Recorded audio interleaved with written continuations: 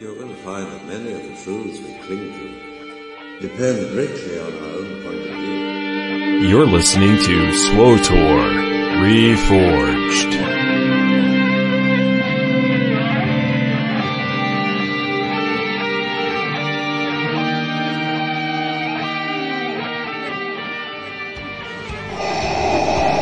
SWTOR Reforged is brought to you by TweakedAudio.com. Affordable earbuds for your smartphone or MP3 device. Engineered for awesome sound clarity and durability, starting at $19.95. Choose from 4 styles and 6 different colors.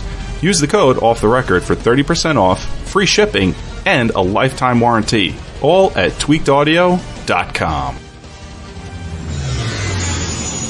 Hello, everyone. Welcome back to another great episode of SWTOR Reforged. Forged. I'm trying. Was that supposed to be like a space thing echoing? Yes. Reforged in space. I'm trying to make it as obnoxious as I possibly can every single episode without angering or making the listeners angry. I don't know how well I'm going to be doing with that on this one. This is pretty awful. You are listening to SWTOR Reforged. Thank you, one and all in one, for joining us. Chat room, thank you for being here. I am your humble servant and host, Jedi Guardian Ivarwin. And yes, you may pants me later after gym class for saying this. And because Aunt Beru didn't always know how to make blue milk, and it took Lou to show her how to do it, Louis Olan. Hello, Ivarwin. Hello, everyone in the chat room. Welcome. Glad you're all here. They may not be glad they're here now, though. Well, they will be once I get them some blue milk and some death sticks. Death sticks. The blue milk and death sticks. As always, our show is brought to you by Tweaked Audio, tweakedaudio.com. You heard their ad in the beginning of our show. We want to mention them once more. They are amazing earbuds and headphones for your MP3 device. They are built for awesome sound quality and for durability. TweakedAudio.com, guys. Check them out. Amazingly priced. 30% off if you drop in the code off the record. All one word. TweakedAudio.com. All right. Lou, as we like to do, let us move on to the blue milk and death sticks of our podcast. Hang on, let me get one out. What do you suppose you do with the stuff in the death sticks? First of all, let me ask you a question. In the death sticks, which I can't believe this is a podcast thing. This is a thing for the show now. The damn death sticks. What's in the death sticks for you? In your mind, what's in that thing? He whips out the death sticks. He goes, "You want to buy some death sticks?" What does Louis Olan think is actually inside those vials? It's a highly great hot spice stuff. Hot spice? What are we Giada now? We're throwing this stuff on our chicken? Yes, and our lasagna, and our ale. Oh yeah, our pickled tauntaun fawn, which is probably like the veal of the Star Wars universe. A good old grilled Nerf burger. Nerf burger. Can't go wrong with that. Gross. The Nerfs are like the possums of the Tor universe. I always think it's basically like powder in there, like white powder, like so many other horribly illegal narcotics. I always envision that, but I got to thinking on my very long and perilous journey home today from work, maybe there's like liquid in there. What do you think about that? You know, I would think so, but I know in some of the scenes that you see in the movies, when they're in those, wonderful dens of, debauchery, Lucas, I think, kind of created like a futuristic or that the water the water pipes in a galaxy far, far away. I don't know if you notice that in some of the movies or some of the scenes, you'll see that, like they are smoking something out of these pipes, other than the I guess futuristic cigarette holders, which haven't changed, I guess, over that far galaxy. No, so it's the same. Because when you've invented a hookah, why change it? Yes, it works in any galaxy. That's right. No, those definitely look like they definitely look like little hookahs to me. Like that's what those are. Yeah, and the death sticks, they do kind of like cigarettes, like really thin cigarettes. But I always imagine to be full of spice. I mean, coming from playing Star Wars Galaxies for so many years, that was one substance they had in the game that was actually illegal to have. If you were in a city, and depending on what happened, sometimes the NPC guards would scan you. Okay? And if they caught you with it, you could be fined. Why do you know this? No, 'cause I mean, like, I love it and appreciate it, but like, this is probably like one of the most far-flung kernels of knowledge in the Star Wars universe, and you have it. Well, that's because I've experienced it. When I first played the game, when it first opened up years ago, I actually had acquired some, I guess, off of a dead NPC that worked for a hut, and no one told me what it was. I asked in general chat. Everyone's pretty much quiet, and then I went to the local city. I was on Corellia, and it was under control of the Empire at the time. So they're stormtroopers patrolling the city along with regular Imperial guards. And all of a sudden, I was told, citizen, halt. Please wait a few minutes while we inspect you. And I'm being scanned. And I was arrested. Oh my God! I was fined for having spice on me. And the players started laughing. I was like, "You jerks!" This they actually took all the credits I had to pay off the fine. Oh man! Yeah. Was it a really big hit at the time? Like, was it a character you had been leveling? No. I think it was a low-level character, but that was one of the things in the game, was the fact that if you had that substance on you, and if you were in a city, whether it was controlled by the Alliance or the Empire, the guards could scan you randomly. And if they caught you with it, they'd fine you. Yeah. So I think it was not to... that was part of the appeal of being a smuggler, is trying not to get caught with this stuff. Because it was actually part of crafting, too. You could use it to craft stuff in the game. Okay. All right. Craft stims in the game and foodstuffs for really great food buffs or stim buffs. All right. Chat room is basically throwing their underwear at you right now. They love all of this. They're saying this is what makes Lou smexy. Lou went to jail because he's spicy. Someone's asking if they patted you down. Listen, what happens in jail stays in jail, okay? I do what I gotta do to survive. From what I hear, apparently. All right. As you guys may have already figured out for yourselves, Lou is absent. He is not with us today, and it has nothing to do with the awkward tit for tat retort that we did on episode 3. I assure you. We hugged and made up after that episode. No, you know what? I was listening to that earlier last week. And I cringed when we were going back and forth with the Jedi and the Sith thing, because I think because of me, it kind of came over as like a little angrier than it actually was, and I do feel kind of bad about that. So, but that's not the reason why he is not here today. No, Lou had a QGN thing to do today, and it's called being fired for being a jerk on the last. No, I'm joking. It's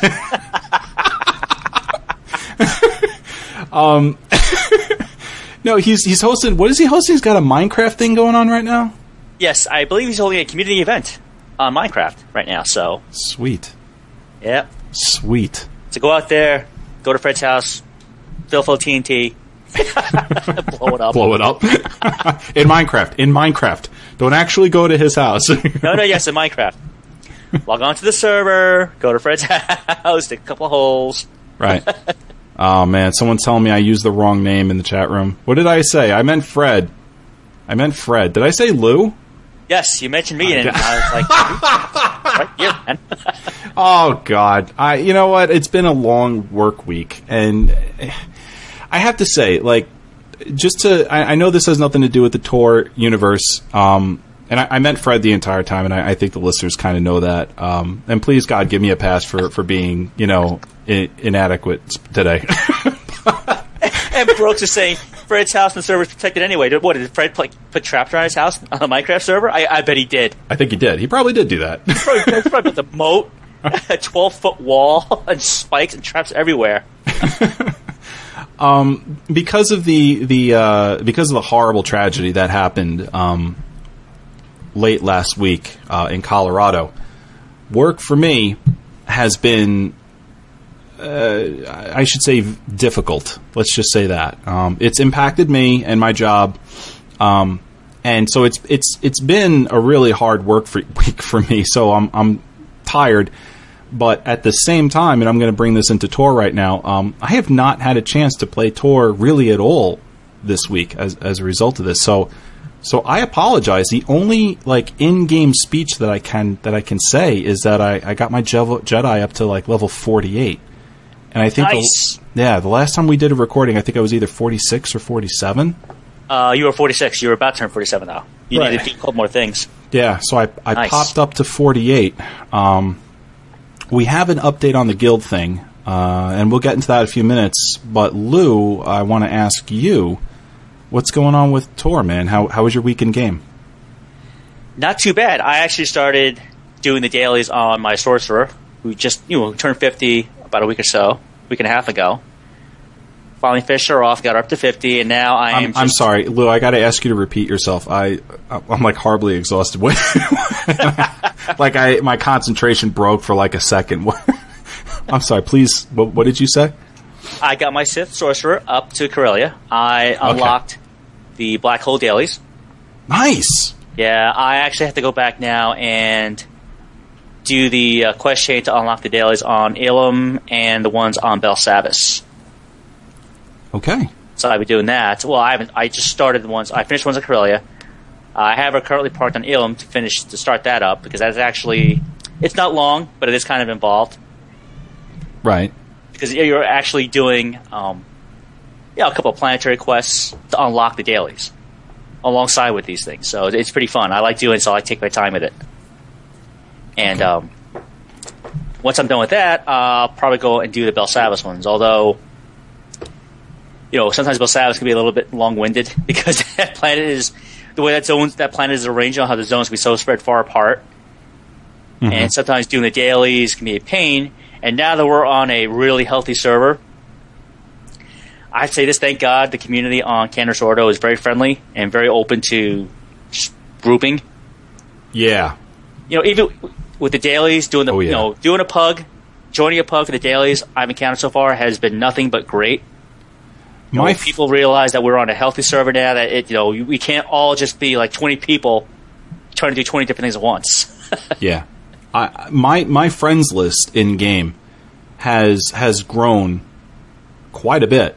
I mean, I think I've added in the last 2 weeks. Well, let's just take it back to when I got onto Candace Ordo. What was it, about a month ago we did this whole the switch?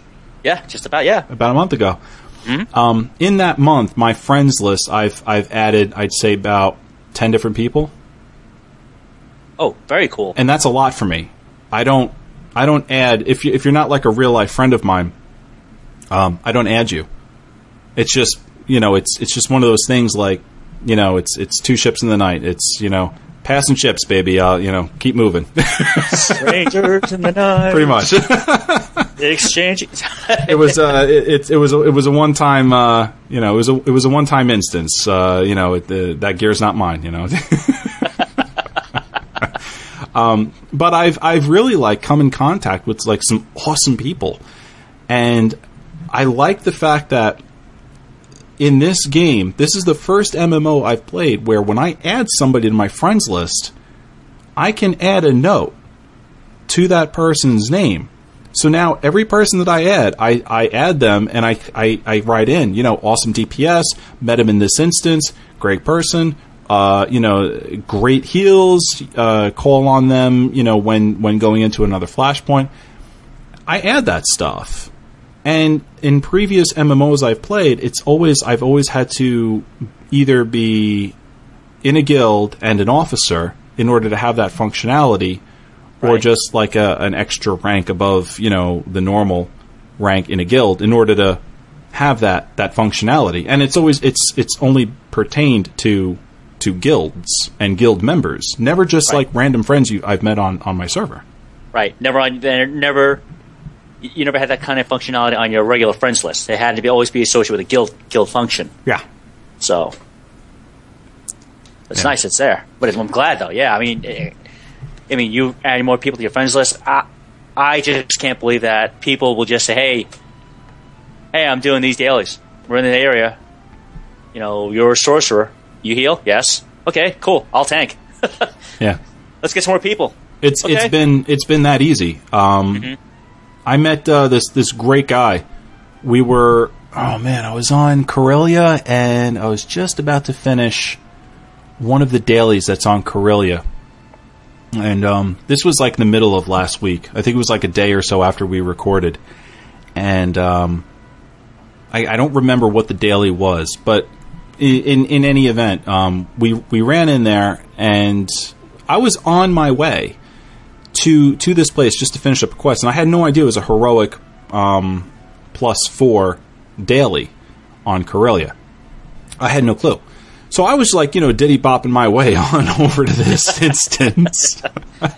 What's in here? Killing everything in my path, trying to get myself up to 48.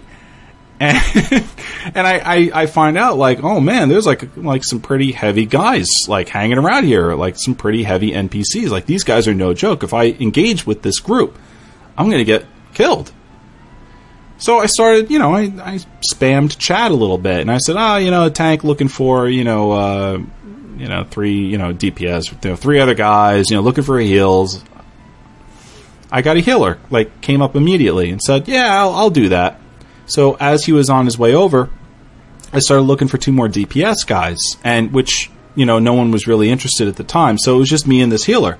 So we ran in there. I was tanking, he was healing. We had our DPS companions out, and let me tell you, it was we didn't slaughter everything in there. We were met with quite the challenge, but it wasn't such an overwhelming challenge that we were beating our heads up against our keyboards. It was just It was fun, it was exciting, it was great, and I loved it. And I was like LOSing all these guys and bringing them into me, and like actively talking to this person through chat, strategizing. Like, we just had an absolute blast.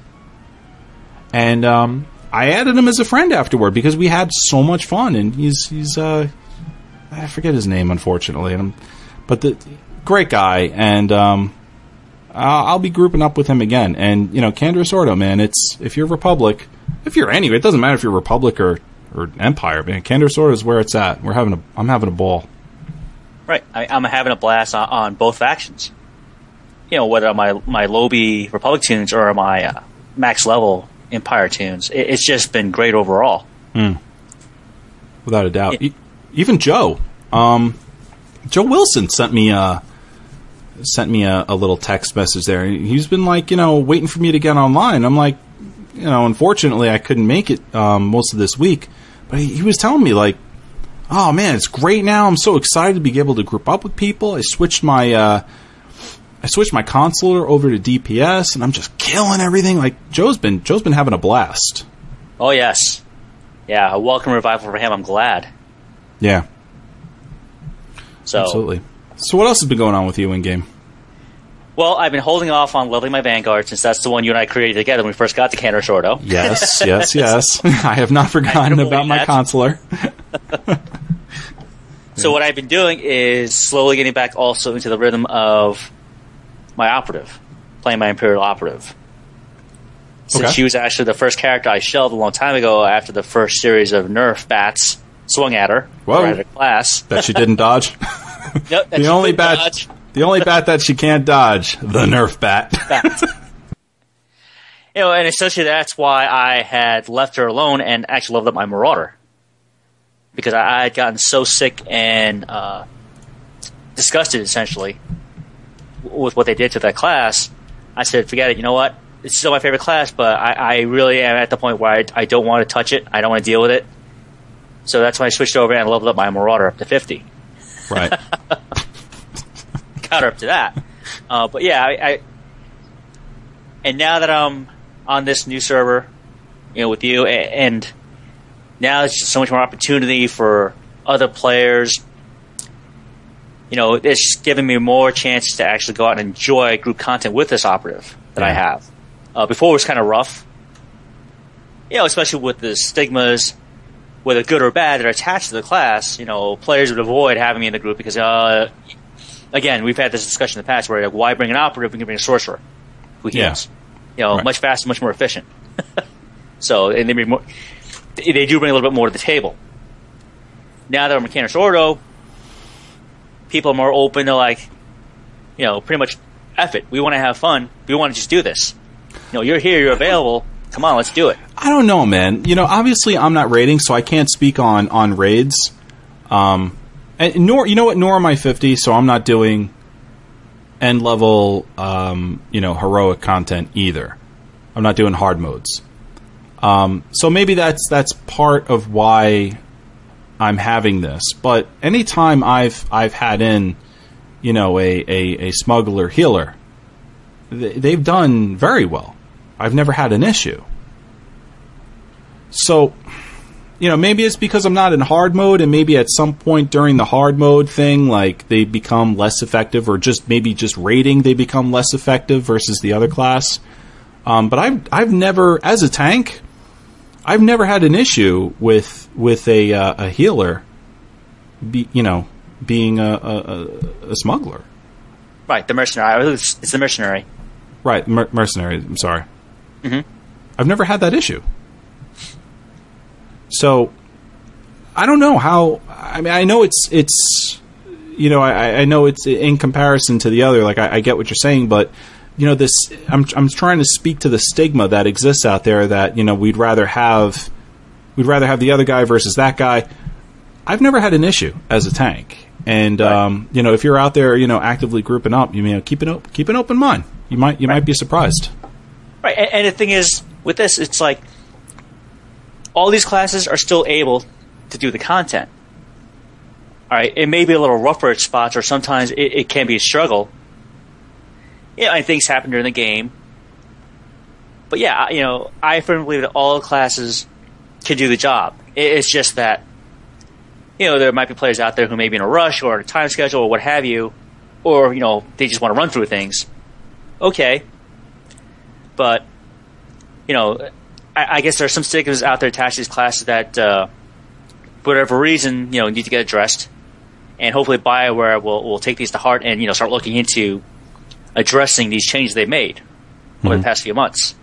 So, and they have. I think, they've got some positive things going on right now. And I think when we talk about one of the topics in our news, we'll see that happen. We'll see them start to actually open up and realize, let's get in touch with our player base again in terms of, what we need to look at. Because as developers, they've got their one view on things. Biased or not, they're seeing things from one end of the spectrum, whereas we, the players, are going to see things from our end, our perspective, which they may not see. Right. So, well said. All right, guild chatter. I know we've been getting a lot of messages, either through Twitter or email in game. And everyone's kind of, wondering, all right, when are the SWTOR Reforged guys going to make that guild? Lou and I decided, as show hosts, we're not actually going to make a guild. That doesn't mean we don't have an answer for you. It just means that we're not going to go this route. And the reason is because we want to have a quality guild set up for our listeners. Not a guild with just the name of the show, let's just say we named the guild after this show. Not, just an empty forum with the name of the show over your head. All right, we don't want that for you. We're honestly just way too busy to be able to give a guild the kind of attention that we would like for you to experience in a guild. So what I've done is I've actually looked for a guild on Canderous Ordo that is involved in many different games, and including this one, and it supports itself as a community and has a long-standing history. And I found one. Now, I'm going to, over the course of this week, speak with the Guildmaster, all right, and see how they feel about letting in, listeners and into the guild, and because it's kind of like it's a large family guild, they say, and I don't want a huge influx of people coming into their guild if the Guildmaster doesn't want it. It's a respectful thing that I'm trying to do. I'm trying to give the Guildmaster that respect of maintaining and managing his guild. However, I don't think he's going to mind. So all I have to do is just get the okay from him. I want his blessing to say, yes, I understand this is something you do. I am now aware of your show. I understand you have 2 listeners out there interested in guilding up with you. They can come on in. So once I get the blessing from the Guildmaster, I'll let you know what's going on. It's a multi-sided guild as well. It has a presence on Canderous Ordo as a Republic guild, and then on a different server, it is also an Empire guild. So when I make my Empire tunes, I'm going to be on that other server with that guild as well. If he says no and declines, that might change things. Maybe I'll leave that guild. Right now I only have my one main character in there, and I've been trying them out. They're really nice guys, and I'm really excited where this could go. So we'll see. This is the answer we've got so far. We are not actually going to make a guild, though. It's going to be way too much for us, and we want to bring you a quality guild. So I think I found one. I just want to get the Guildmaster's blessing, and then we'll proceed forward. Lou, you got anything you want to add to this? Well, I've been looking for one on the Imperial side, and right now it's been pretty rough. I mean, there are so many out there. They all have some great things to offer. A lot of social guilds, a lot of casual guilds. Some are half and half. In terms of, they do PvE, but they also like doing PvP. But I've been looking around, and the past week or so has been kind of rough actually trying to talk to people, because since I've been leveling up my sorcerer and getting to the dailies, I really haven't paid attention to looking for a guild. Yeah. So I'm so focused on just unlocking the dailies first. Then I realized, oh crap, I should start looking for a home. But as of now, there's nothing out there. I mean, I do have. You make it sound like you and all your alts are walking around the streets of a big city with boxes over your heads, looking for a home. And the signs are looking for a guild, looking for a social guild to have fun. Someone group up with me. But it's crazy. I mean, and that's such an ironic image, considering that at peak times in our server, you'll see at least 2 instances of both fleets at the minimum. Logging in at 8 o'clock at night, Eastern time. And I love that. Holy crap, there's 2 instances of the fleet for the Republic. Flip over to Empire side. My God, there's 2 instances of the Republic. And the Empire. This is insane. I love it. There's people here. There's people. And they're still here.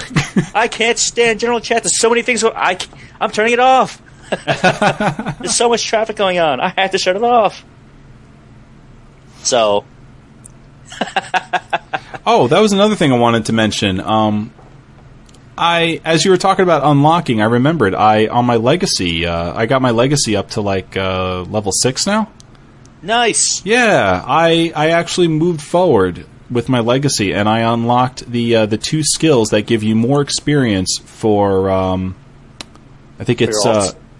It's more experience when you go through flashpoints and instances, and it's one or the other. I don't know if it's I think it's just flashpoints. It's more experience killing mobs in flashpoints, and then I unlock the other one that gives you more experience. It gives you further experience gained going through the space missions. Oh, very cool. Yeah. So now every time I do a flashpoint, I'm getting more experience, and when I do space missions, those are the 2 things I love doing the most. If I'm not questing, I'm I'm doing one of those other things. I'm either doing a Flashpoint or the space missions. So I was really excited about doing that. Nice. Yeah, that was a big thing for me. Okay, how about some news? Do you want some news? I'd say so. Would you like a little news? Okay, guys, stay tuned. The news is coming imminently.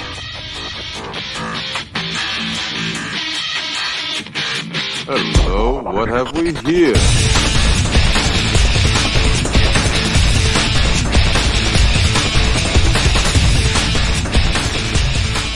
Okay, here we go. We are back with the news.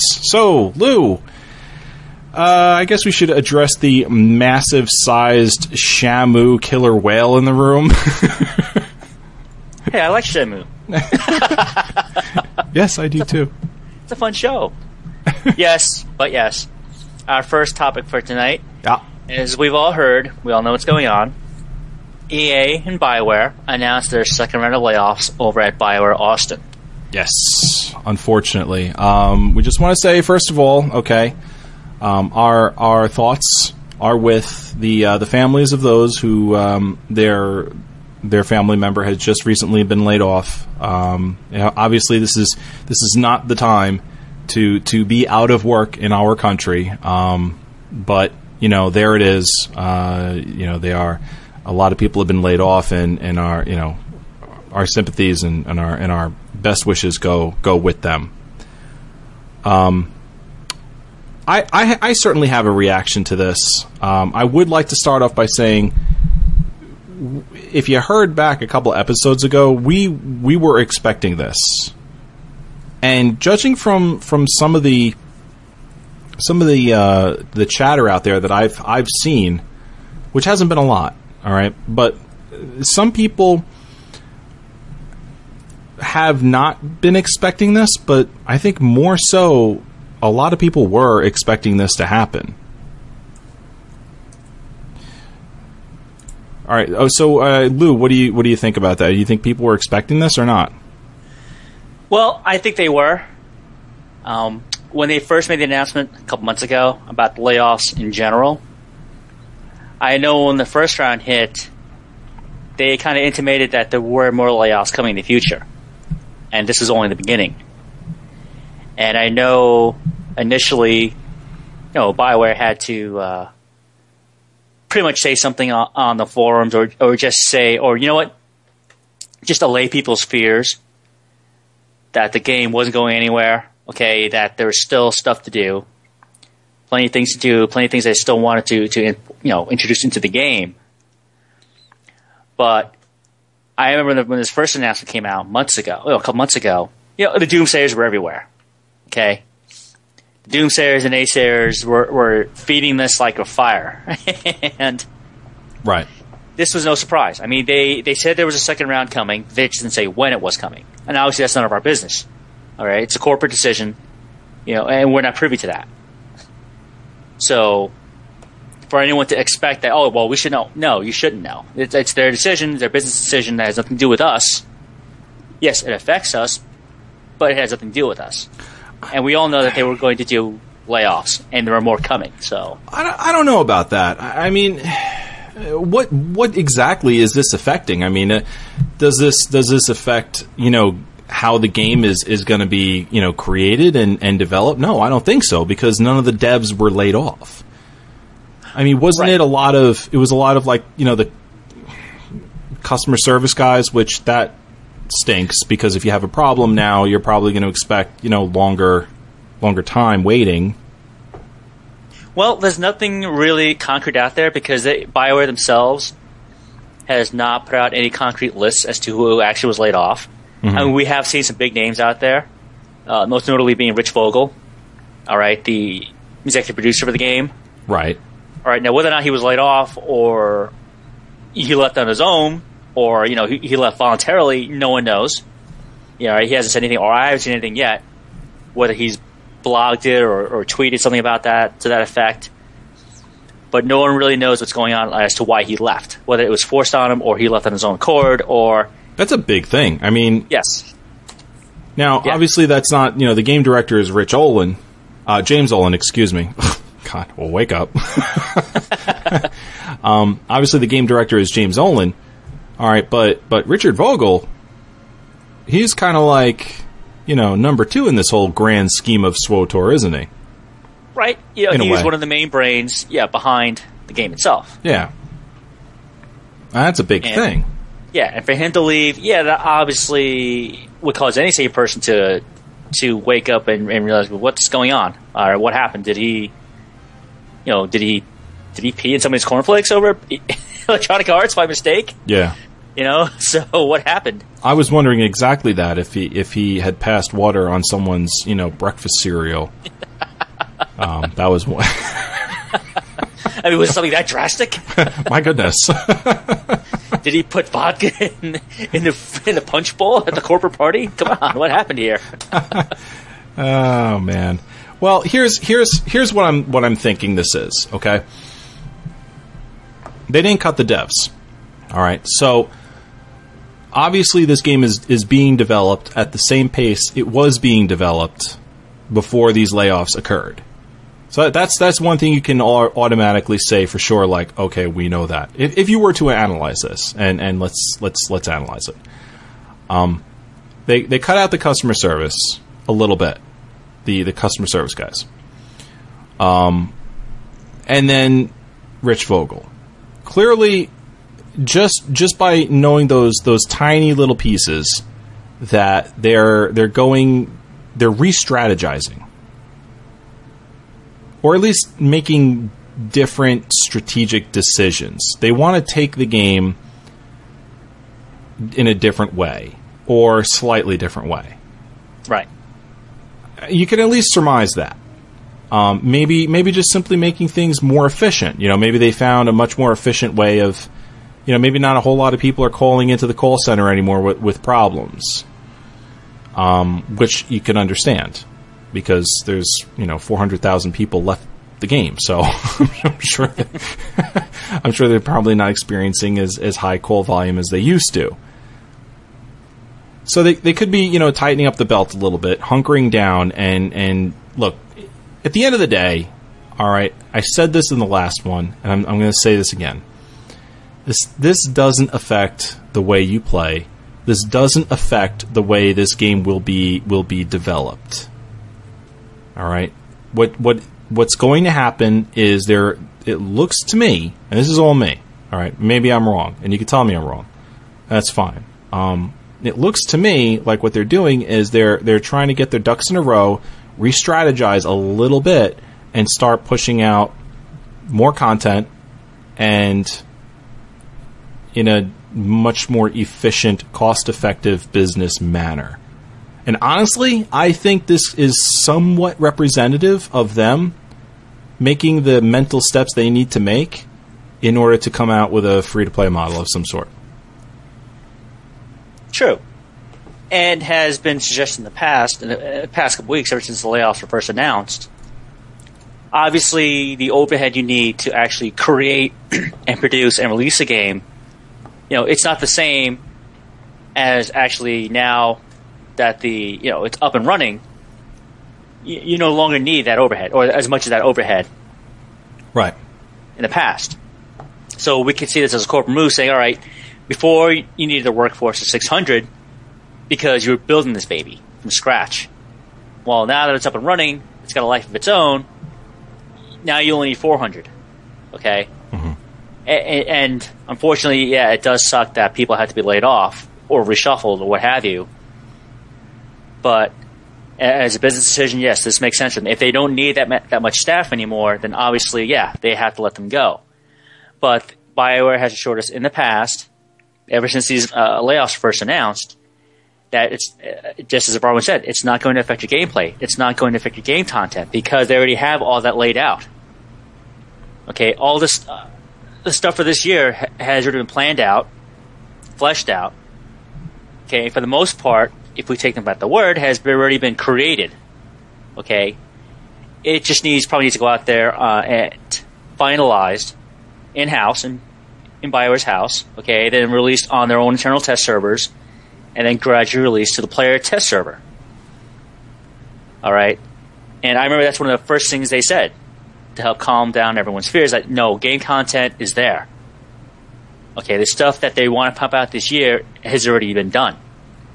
Okay, done or it's in its final stages. They just need to put it out there, for testing. So, again, unfortunately it happens, but we really shouldn't, I guess, be too scared about how the game is going to be. If you believe the doomsayers, it's going to go away. No, it's not going to go away. No, it's not going away. It's not going away. That's like the most ridiculous thing I've ever heard of. I mean, there's a ton of MMOs out there that have gone free to play after being subscription based for many, many years, and they're still around.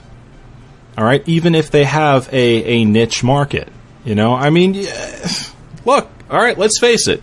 Tor decided to go to toe with WoW. Okay, they said we're going toe to toe with WoW, and we want the crown in the MMO market, and it didn't happen. It didn't happen. It could have happened, but it didn't. And there you go. That's just the end of it. All right. So now you're in a whole new world. Okay, and stop singing, Liz, because I know you are. You're in a brand new world over here in Tor, and that is the idea that you are enjoying a game that millions of people enjoy, but doesn't have and will not have the #1 MMO crown. Okay? So it's kind of like it's been time to, and I'm sure a lot of people have already moved on from that thought. All right, it's not going to happen. Right. And there's nothing wrong with that. It's just it's just another MMO, and it's the Star Wars MMO. And that's it. It's not going away though, just because it's in quotes possibly a niche game, if that even can be said at this point, which I doubt. All right, it's very prevalent on the market. That doesn't mean it's a bad game. Not at all. Chat room's got a question. I want to address it. Brooks in the chat room says, how mad would you guys be if you paid all the full price and subscription just for this game to become free to play? What do you say to that, Lou? Well, I'm not going to lie. I would be mad initially. But then again, I'd realize, okay, if this is a business model they need to ensure that Star Wars The Old Republic stays up and running, stays out there, then I'm all for it. Okay? Playing MMOs for a long time and seeing other MMOs that have both models in place, whether it's the full paid subscription or the free-to-play model. All right, for example, I've played, along with Barwin as well, we've played DDO online, Dungeons & Dragons online, Lord of the Rings online, okay, EverQuest 2, all right, and so on. I remember back in the day when... Back in the Dungeons day. Dragons. Yeah, back in the day. I remember when. Back when Dungeons & Dragons Online first came out, all those years ago. All right, I subscribed to DDO for a year, and I enjoyed it. Same thing with Lord of the Rings Online. I actually, I picked it up when it came out, full subscribe member, and I enjoy the game. Okay, I haven't played in a long time, but I know I can go back there. Lord of the Rings Online has a lot of great things, that pull me back to that universe and play. Come on, it's Tolkien. Yeah. I love DDO and Lotro, by the way. I love them. Those are great games. I mean, DDO, for me, is a great compromise between pen and paper, Dungeons & Dragons, and trying to bring it to life on the MMO world. Oh, yeah. Okay? Without a doubt. Same thing with Star Wars, The Old Republic. I think the game can do well with both models. All right, as long as they don't go, as some MMOs have gone, free-to-play MMOs, pay to win. Yeah. I have to say, for me, it depends on the business model that they adopt for the free-to-play thing. If it's like the business model, the free-to-play model I see in EverQuest 2, I'm cool with it, to be honest, because I'm still going to be subscribed to it and have the entire game open up to me. And if I want to, instead of farming credits to purchase, some vanity items, I can go ahead and just buy outright with real money vanity items. I'm cool with it. I am totally cool with that. No big deal. I'll spend $20 to buy, I don't know, Sony credits, and then hit up the marketplace and just buy vanity items for my character. If BioWare came out with bio credits, I would sink $20, buy up a bunch of bio credits, and go out there and get new armor skins, new crystals, color crystals, stuff like that. I would get an Alistair target dummy. That would be awesome. man. Let's go to the chat room. Oops. You can't call out Alistair like that. Alistair, I love Alistair. He was my favorite. My favorite BioWare character was Carthonasi from the original Knights of the Old Republic until Alistair. And then Alistair was my favorite. And to this day, I still love Alistair. Well, he's voiced by Tim Curry. How can he not be awesome, though? Okay, so there you have it. There's our first headline. All right, unfortunately, there are more layoffs that have hit, and there you go. All right, I mean, it's not affecting my gameplay. I wouldn't let it affect your gameplay. Do I think more are coming? You know what? At this point, I don't expect more to come. Unless they release some kind of information that even more people have dropped off, in the fall, at the end of this business quarter, I wouldn't expect more people to get laid off. But that's me. I could be wrong. I don't work for BioWare, and I certainly don't work for EA. Right. So we'll see. What do you think, Lou? Do you think there's more coming down the road? I think there may be more, but not as on the scales we've seen these past two. Yeah. I think right now it just might be the next hard look, the nitpick. You know what? Maybe these 2 or 3 in this department have got to go, or these 4 in this place have got to go. And then reshuffle the responsibilities amongst the remaining staff. Mm. So, do we want to read out this quote that we got here? Sure, I think it'd be nice to end it this is a way, because this is officially from EA and BioWare. Okay, so let's go for it. Go ahead. All right, and this is from EA and BioWare. This is their statement. Quote: "As we announced in May and detailed at E3, the BioWare Austin team is refining Star Wars: The Old Republic to continue to grow the name and the service. As the launch of any MMO, the size and skill set of the teams needed to maintain the game is different than the ones that built it. Starting in May, there have been staff reductions in the BioWare Austin studio. Some people have been platooned to other projects at BioWare Austin and EA Sports Austin. Others have been released. Qualifying personnel received severance and outplacement assistance. BioWare Austin is currently staffed to ensure the continued delivery of new, high-quality game content for the Old Republic and at a more frequent cadence. In the weeks ahead, we will announce plans for growing the Old Republic with new content, new players, and new ways to play." End quote. What do you think? Do you think this is bull? Let's cut to it. All right, is this bull? Is this a bunch of malarkey? I don't think it's bull. I think, coming from them, this is their way of saying whether or not they have more reductions planned for the future. They're pretty much still on the player base. Don't worry about it because you're still set. The content's there. We're developing it. Right. Clearly, because they haven't gotten rid of any of their devs. So clearly that is the case. They're still on schedule. Okay. Let's get on to our next one here. We got scheduled maintenance for July 24th, 2012. All right. That starts at 2 a.m. Central Standard Time. Expected to be at least 4 hours. That was yesterday, but here are the patch notes for what happened this morning. Mm-hmm. Really quickly. Forgive my tense. No, actually, I should have adjusted that in our notes. That's all right. Well, yeah. What's the big stuff in here, Lou? Because I have no idea about this. Unfortunately, I didn't even download it yet.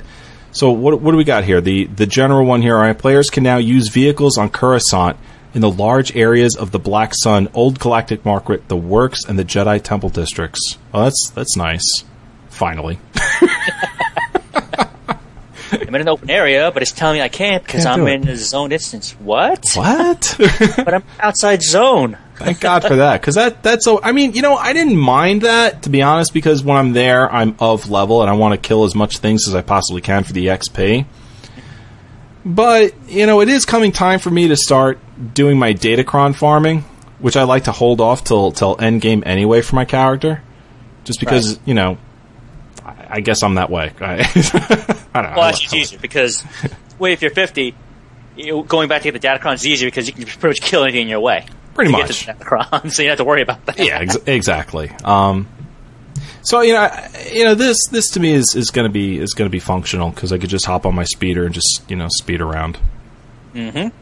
Classes in combat general, all class stun breaks ability now properly remove blind effects. Okay. Let's go down here. Lou, point me in the right direction. Where else should we be here for this? Ooh, crew skills. Okay, crew skills. General. Okay, the crafting UI now correctly takes companion affection and other factors into account when displaying mission times. Remember, that was one of the great benefits of having high companion affection and presence. Okay? Mm-hmm. It would affect how long it would take your companions to perform certain missions. Some were crucial in terms of if you were a high-level crafter, they could be gone for several hours. Okay, and for the game not to properly recognize the fact that you've maxed out affection and you should have unlocked all the benefits of crafting for that particular companion, because remember, all the companions contribute different bonuses for each of the crafting abilities. So, for that not to be properly reflected, that could be a problem. Just a little bit. Yeah. Considering the crafters put all that effort into maxing out affection and, maxing out the gathering skills and realize, that really should take only 5 hours. Why are they gone for 9? So, that make a big difference. Yeah. Big difference there. Flashpoint, the S-list, hard mode, Vox and range timer has been increased to 3 minutes. So if you're doing hard mode, guys, be aware of that. Vox, his range timer has now been increased to 3 minutes. God. Also, the damage for his double saber toss and lightning storm has been reduced. Time between the target appearing and damage for lightning storm occurring has been increased. Operations, the Eternity Vault, so is Orbs, his lightning... really? Okay. I should have said bolts of lightning. Yeah. But, all right, we'll go with lightning balls. We'll push through this speech a little bit. So is Orbs and lightning balls are and mind traps no longer grant social points. Why were they granting social points? I don't even know. Some new tweaks and fixes for the group finder. All right, simultaneously submitted votes to kick a player are now counted correctly. Lockout info now continues to display after closing the group finder pop-up. The group finder group acceptance dialog now causes the main group finder window to close. Travel dialog now closes automatically if it is open when you leave the group. Well, this is just very, very interesting indeed. There you go. We got bottom here. The tooltip on the group finder button now correctly reflects whether a group is eligible to find a replacement player. Okay. All right. Is there anything else we're missing here, Lou? Let's see. We can just... let's mention really quick the PvP ones. Okay. For the PvPers out there, in general, an issue that could prevent some players from being displayed in the Warzone group frames has been corrected. Players no longer receive an incorrect "you have been queued for solo Warzones" message when being queued for a group Warzone while in a loading screen. That's frustrating. And the Warzone scorecard now correctly tracks the number of kills. In some instances previously, it displayed a lower number than were actually performed. Right. And That's key. This gives me the perfect excuse to say I'm better in PvP than I actually am. All right, moving on. What we got? Number 3, class feedback request from Allison Berryman. This is not attached. I'm sorry, I screwed all that up. This is not attached to our notes on the patch. This is headline number 3. Okay, class feedback request from Allison Berryman. All right, on July 16th, Allison posted a class feedback thread on all 16 advanced class boards in the TOR forums. All right, here are the 2 questions that we'd like to ask. All right, please only post about specific specs that you actively play, and don't forget to tell us which one you're talking about. So number 1, we'll start this off. All right, how do you think your advanced class spec is perceived by other classes? And 2, how do you perceive your own spec? So Lou, yeah, this was, again, BioWare is reaching out to the player base. Right. Because we all know that changes, class balances, are part and parcel for any MMO. Yeah, eventually it has to happen. And BioWare has made some decisions over the past few months that have invariably affected affected classes, whether for good or for bad. Okay. But now, I believe this is the first time they actively have said to the player base, hey, here are 2 questions. What do you think's going on with your class? Okay, and what do you think of your own advanced class, I should say? Now, I want to point out, though, on the forum thread for this, okay, she made it very clear that no one's here to debate opinion.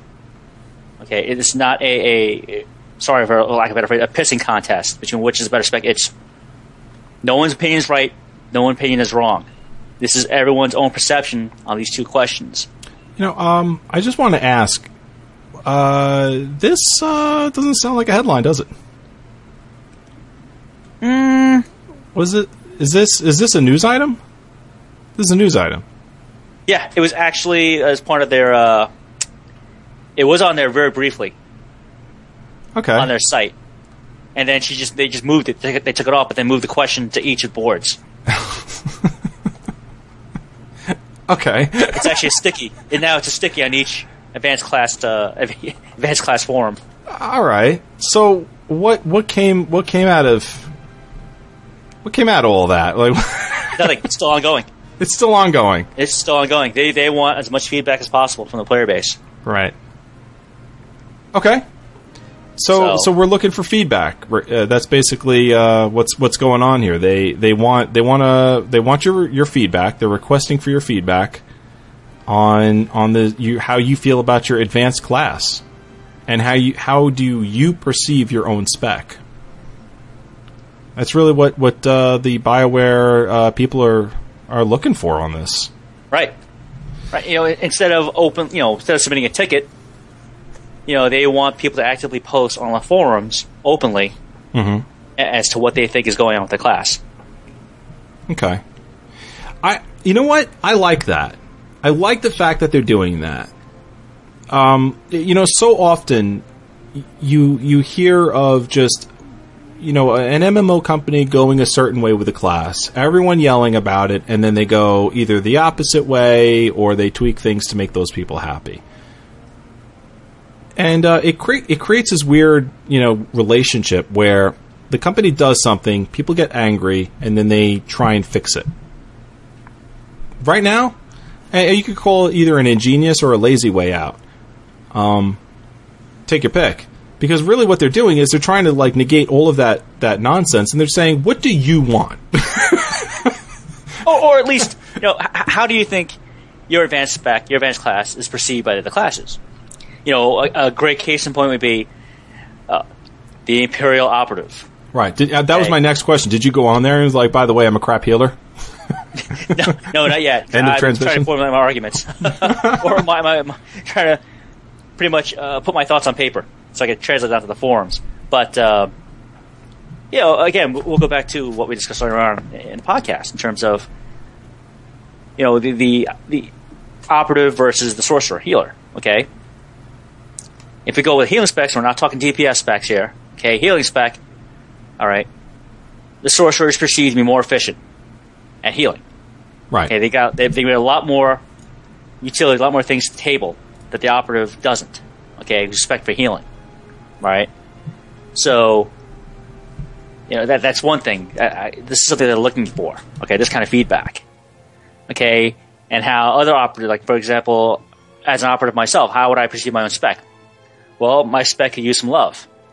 It was nerfed pretty much to the ground, but that's just my opinion. So, all right, there's a thread on the Imperial Operative Forum, okay, that's literally called Teams of Stun-Locking Operatives. All right, and this is based off of one of George Zola's famous quotes, basically accusing, teams of stun-locking operatives. How dare you? Was gameplay. How dare you? And which is why the operatives got the Nerf bat months and months ago. Right. The huge ones from them because of that. And, unfortunately, George Zola is now gone. Wish him well. But, this is the kind of thing that, the decisions based on that quote alone, okay, are pretty much why, you don't see many operatives out there. Right. I mean, yeah, they're making a resurgence, but let's ask them what spec they are. They're probably DPS. Yeah. But even that's taking a hit. Oof. Okay. So. Seems like there's no quarter for those poor operatives. Right. Yeah, if you're an operative who's, spec lethality, yeah, you're taking a hit. So, there's no end to it. All right, so basically they're tossing out that question: how do you perceive their class? This is a thing they can, people out there can go to the forums, right, and just yes. Give in their 2 cents. Right. Awesome. Okay. And all they ask is to be respectful, to be mindful that everyone's posting their opinions. In my opinion, I don't really care how long you're playing. I'm posting what I believe. This is what they're asking for. I don't care what you think I should be thinking. No, I don't give a rat's ass what you think. None of our listeners are going to post on these forums anything obnoxious at all whatsoever. Our listeners. All they're asking for is honest feedback. They're asking everyone's opinion. No one's opinion is right or wrong. Just post it. Yeah, and be respectful. Be respectful, and if you actually start going, they said that if you go and start debating other people's opinions on there, you're going to get locked. Oh, really? They don't even want that. Yeah, they're going to remove your post. Oh, and wow. If you keep it up, they may ban you. Okay. So. All right. So going forward, what do we got here? The next one, July 18th, lead designer Daniel Erickson sat down with Digital Trends for an interview about TOR to discuss Game Update 1.3 allies and future updates for the game. All right. Essentially, Daniel Erickson reiterated what we already know. Okay, the upcoming planet of Makeb. All right, raising the level cap to some non-disclosed number. Hut Cartel's primary focus interwoven with new content of Makeb.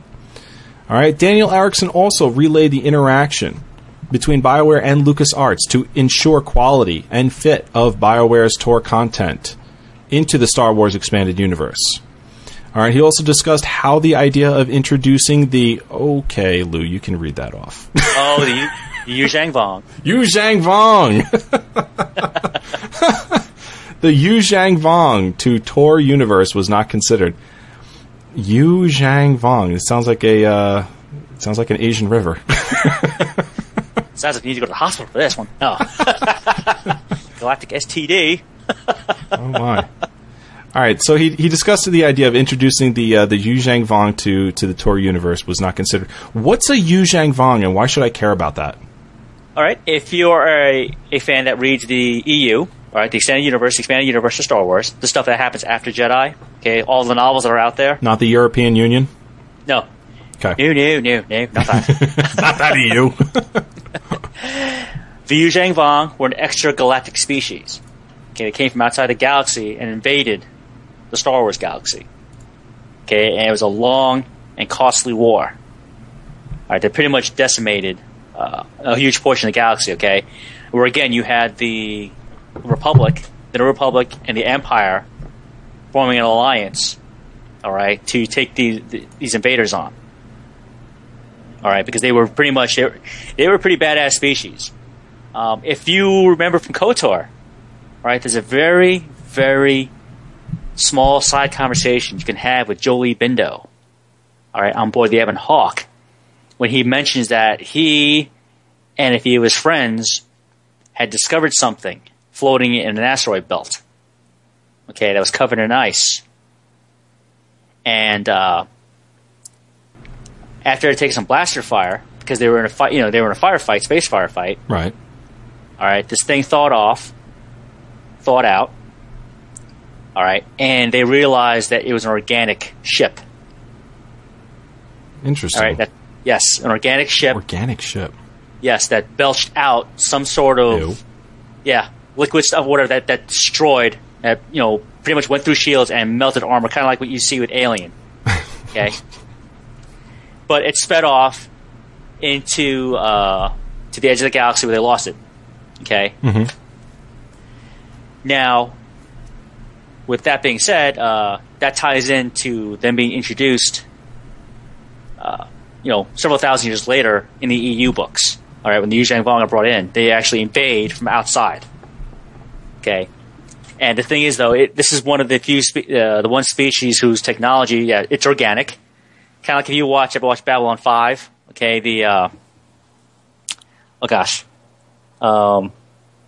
that's the one species. Babylon 5? Yeah, with the living ships. I got nothing for you. I never watched that show at all. Yeah, the one ambassador, that huge spacesuit. What was his name? Oh my gosh, Ambassador Kosh. Okay. It's okay, Lou. You don't. It's okay if there's one thing that you didn't quite remember. It's all right.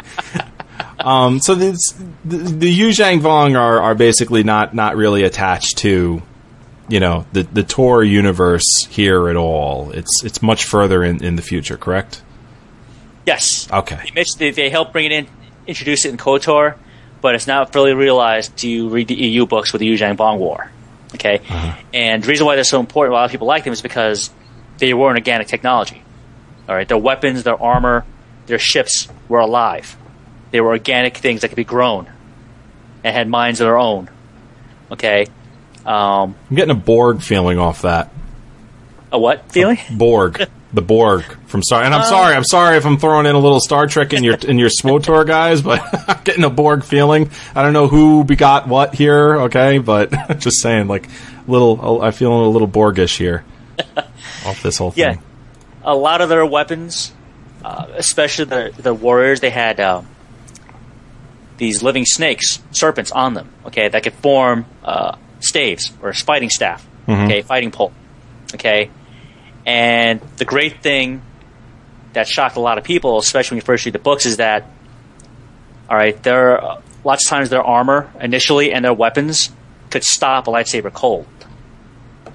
Oh, okay. So that would definitely be if you can introduce the Yuzhang Vong into this game, that would definitely add in, a workable race. And certainly, fighting against with a lightsaber would be very interesting to see as well. It would, but it can be overpowering too, because the New Republic and the Empire, the galaxy in general, took a beating from the species because they were so different. So basically, what Daniel Erickson's saying is that's not even, it's not a thought. It's not going to happen. No, because it like I said, the interaction between LucasArts and themselves, it doesn't fit. They allowed them to introduce it in KOTOR, but they're not going to use it because that's part of the EU. All right, so it's the stuff that happens after Jedi. It doesn't belong in the time frame of the Old Republic. Okay. At this point in time. Daniel Erickson also gave a little background of the HK series and introducing HK-51 to the TOR world. And he discussed the Free to 15 initiative. Is that what we're calling it now? Free to 15 initiative. No, that's what they're calling it. That's what they call it on the on the site. Yeah, I assumed. Yeah. Now underway in TOR, and how they BioWare look to it for future growth possibilities. All right, they didn't say much, however, about global events. Only hinted at more to come in the future. Yes, when he was asked about that, he pointedly, slightly evaded the question, saying, "Well, I'm not going to discuss right now, but do realize that we have them out there. They're out there. They do have things planned." And actually, a couple of threads in the forums do point that they noticed things on the fleet that weren't there before, and they've been there for weeks. And people are postulating maybe these are placeholders for when these events do go live. Okay. Interesting. So, yeah. I mean, I haven't noticed anything new, but I'm very rarely over at the fleet. I'm usually, lately I've been on Corellia, just kind of, derping around over there, trying to do class quests and whatnot, and so I'm not there. All right, we got a very controversial discussion topic here in the Dark Council coming up. Stay tuned. All right, we really want to go through this with you, and it has nothing to do with the Yu Zhang Vong. I can say that. So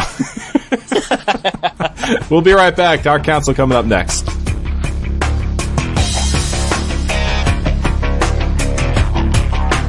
What starts down the dark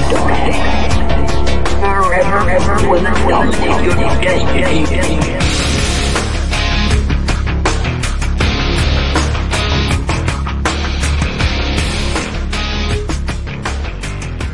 All right, here we are. We are back with the Dark Council, and like I said before, we have a topic that we want to talk about. It's a little controversial.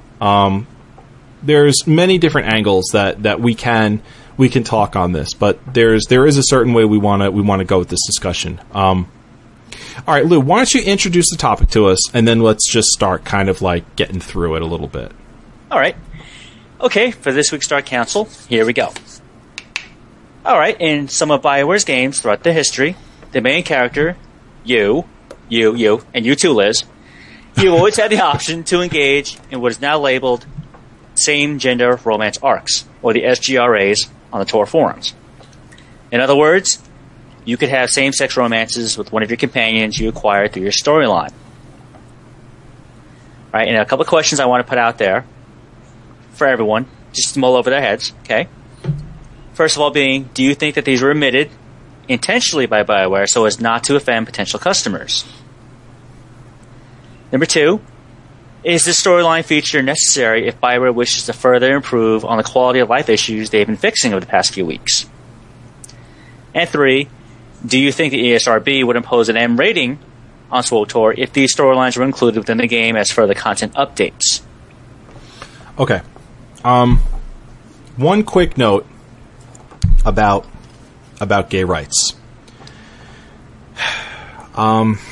If you're of our generation, and our generation being, from the age of 40 to, as young as you can be contemplating gay rights, which, 15, 12, probably not 12, but around 13 to 15. I'm sure this topic is kind of prevalent in that age group. You're either for it, against it, or somewhat conflicted, and conflicted meaning that if you had the kind of upbringing that I had, which is semi-religious, whether you grew up Catholic or you grew up Jewish or Muslim. Which are the big three religions out there, all right? This idea, and certainly there's many other religions out there that have this same idea about same-sex relationships, same-gender romances, all right? The major religions of this world, in our societies, which we built our societies around, more than just frown upon this sort of thing, okay? Now, obviously, we all know that. And it's quite the hot topic in our society these days. You can, like I said, you could be for it, against it. Most of us in the gaming world, okay, when we play games, we don't approach these things because we all feel differently, and we all have input, and we're really just there to play a game. So why bother talking about this? But every now and again, and especially this one thing, we get a little politics in our video gaming, and it's a social issue, and these are social games, so it crops up. And you know what? Maybe it should. Because, damn it all, we got to be talking about this stuff, because how are we going to get along as a society if we don't solve some of these social problems? Or social debates, I should say. How do you figure this out? And the fact of the matter is, our age group is very conflicted. How do you reconcile things that, themes that you've always grown up with other things that, we know we have gay friends, or we might be gay. How do you reconcile with what you've been brought up with to what you kind of feel is either the right thing to do, or our country should give people who are homosexual their rights, their just due rights? And how does that translate into video gaming? And BioWare here is on one of those companies where this is an issue they've always brought in front of gamers, because they know that there are plenty of gamers out there who have feelings for the same gender, who are in fact gay, and they want to bring entertainment that they can connect with on a level they can connect with. Not everyone in this world is straight, so how do you do that and not offend? Right. And I think they've done it very well, very tastefully, respectfully, in the course of history. Let's take, for example, Dragon Age 1, Dragon Age Origins. Right. Okay, if you're playing a male character, I believe you can romance Zevran. Okay? The elf archer, I believe. Okay? If you're a female character, you can... I believe you can have a romance with Liliana. Yeah. So... And let me just say, no matter what gender I created on that game, I was romancing Liliana one way or the other. I adored her.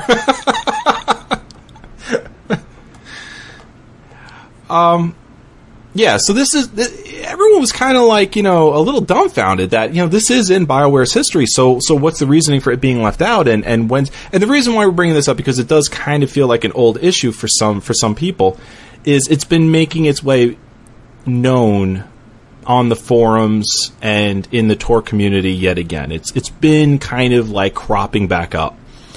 And we've been noticing it, kind of seeping its way back into the forefront of discussion. So we want to address it, and that's really the catalyst for bringing this onto the show today. So our first question is, do you think that these were intentionally omitted by BioWare as not to offend potential customers? Me, I don't think so. I think offending potential customers by leaving out this social issue, this social feature in TOR, I think was a concern, but I don't think it was as big of a concern as it feels like it probably should have been for them. What do you think, Lou? Yeah, I don't think they were intentionally omitted. I really think that these storylines in themselves are huge. They're just massive.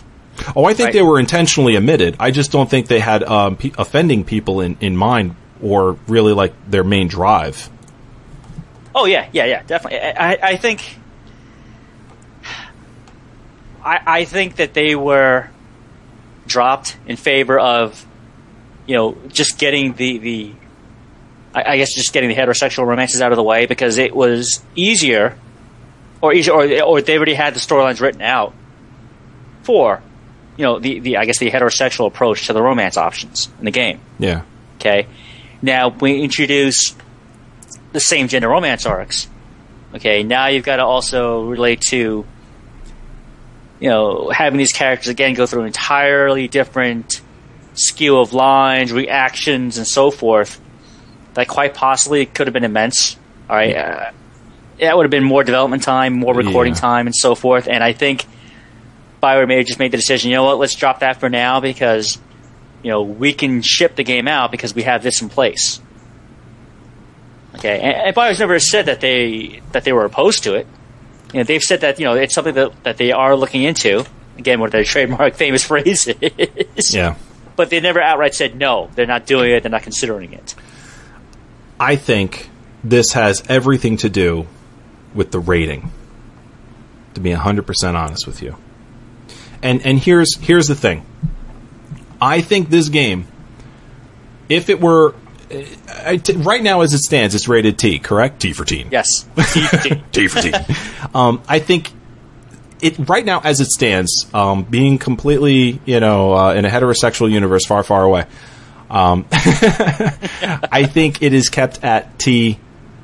At the rating is going to be T. If they bring in, all right, these same gender romances, that is going to bump the game up to an M rating. All right, now I've got the ESRB webpage up.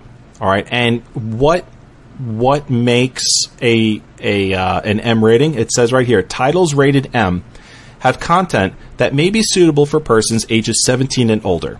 Titles in this category may contain intense violence, blood and gore, sexual content, and or strong language. Now, if you scroll down here, what's the definition the ESRB assigns to sexual content? It is this. This is their definition.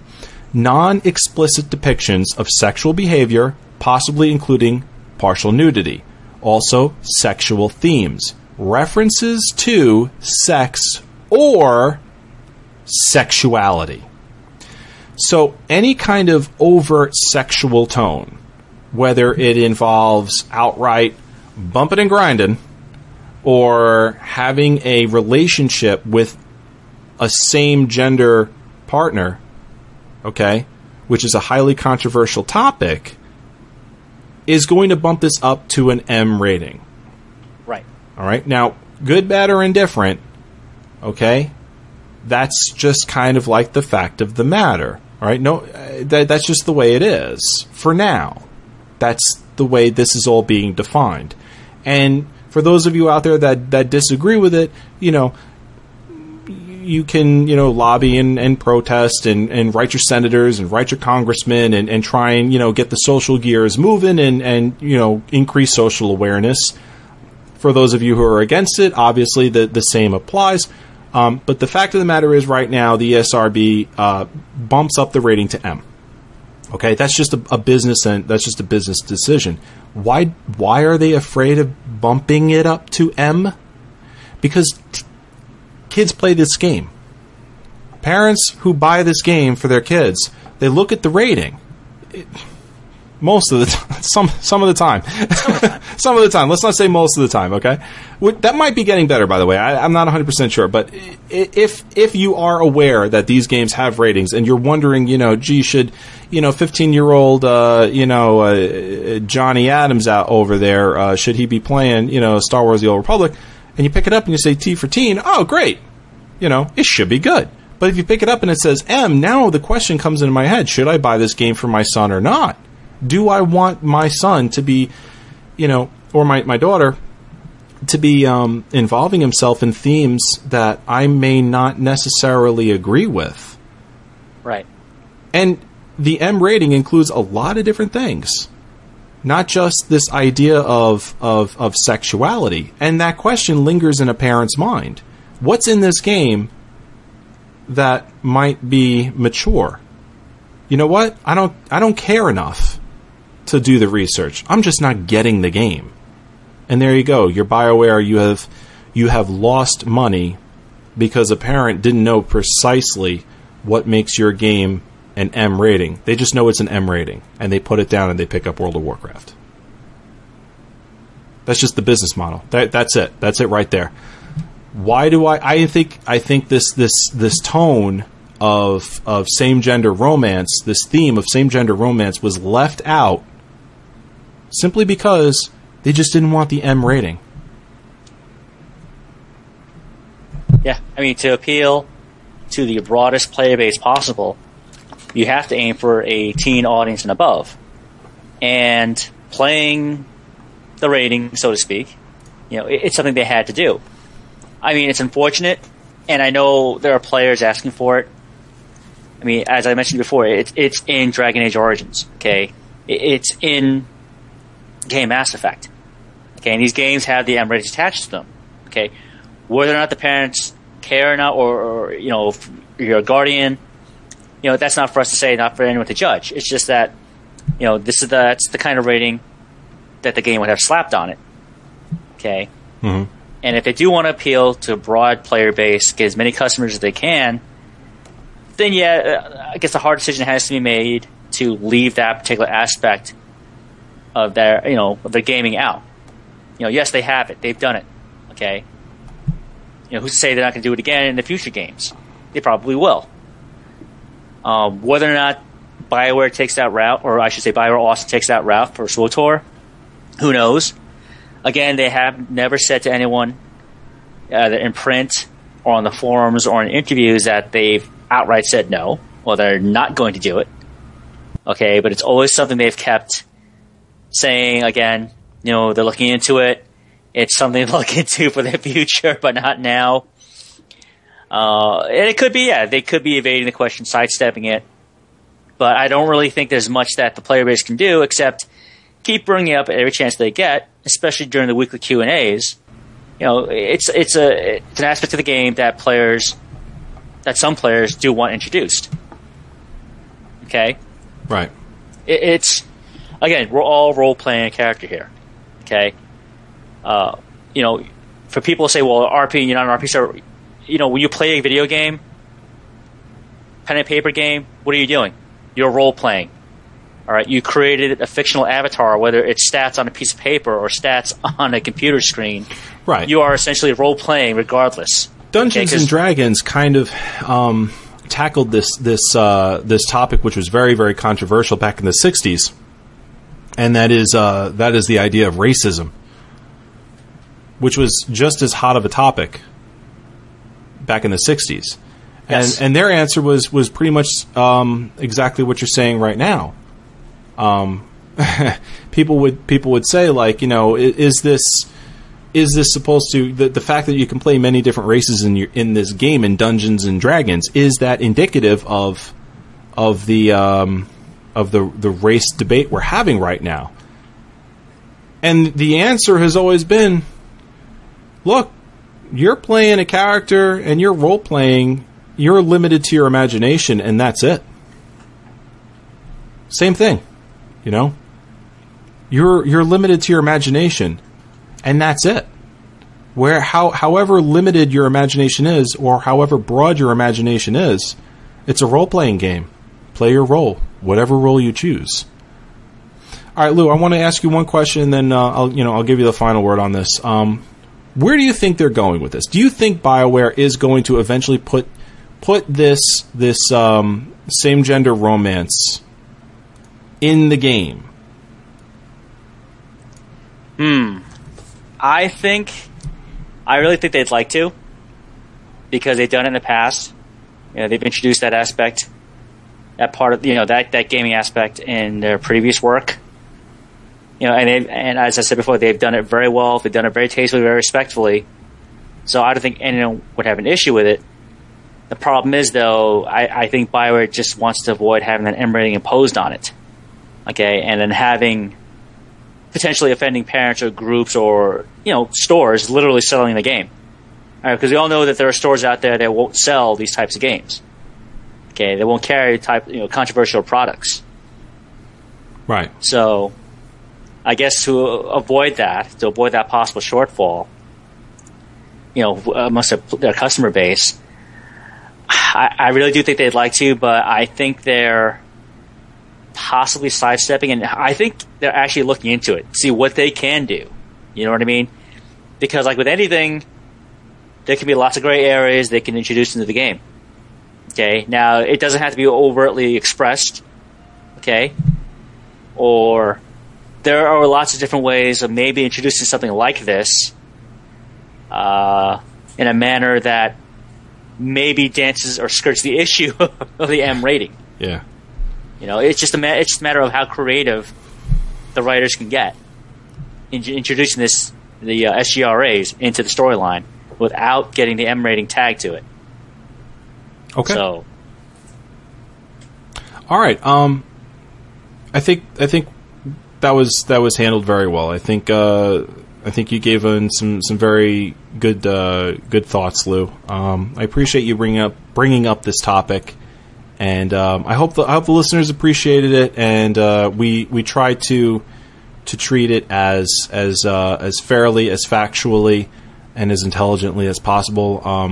I apologize personally if we've offended you by our topic. I sincerely apologize. I did not ever mean to offend anybody.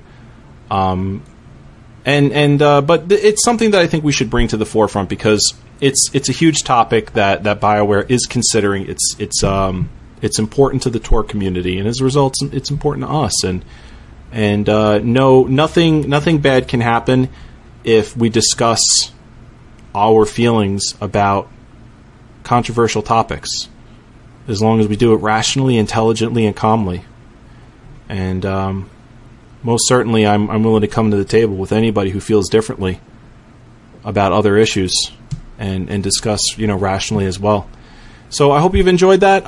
We have more for the show to go. All right, the Jedi Archives is next with our lore master, and we'll present the Great Jedi Library. So stay tuned.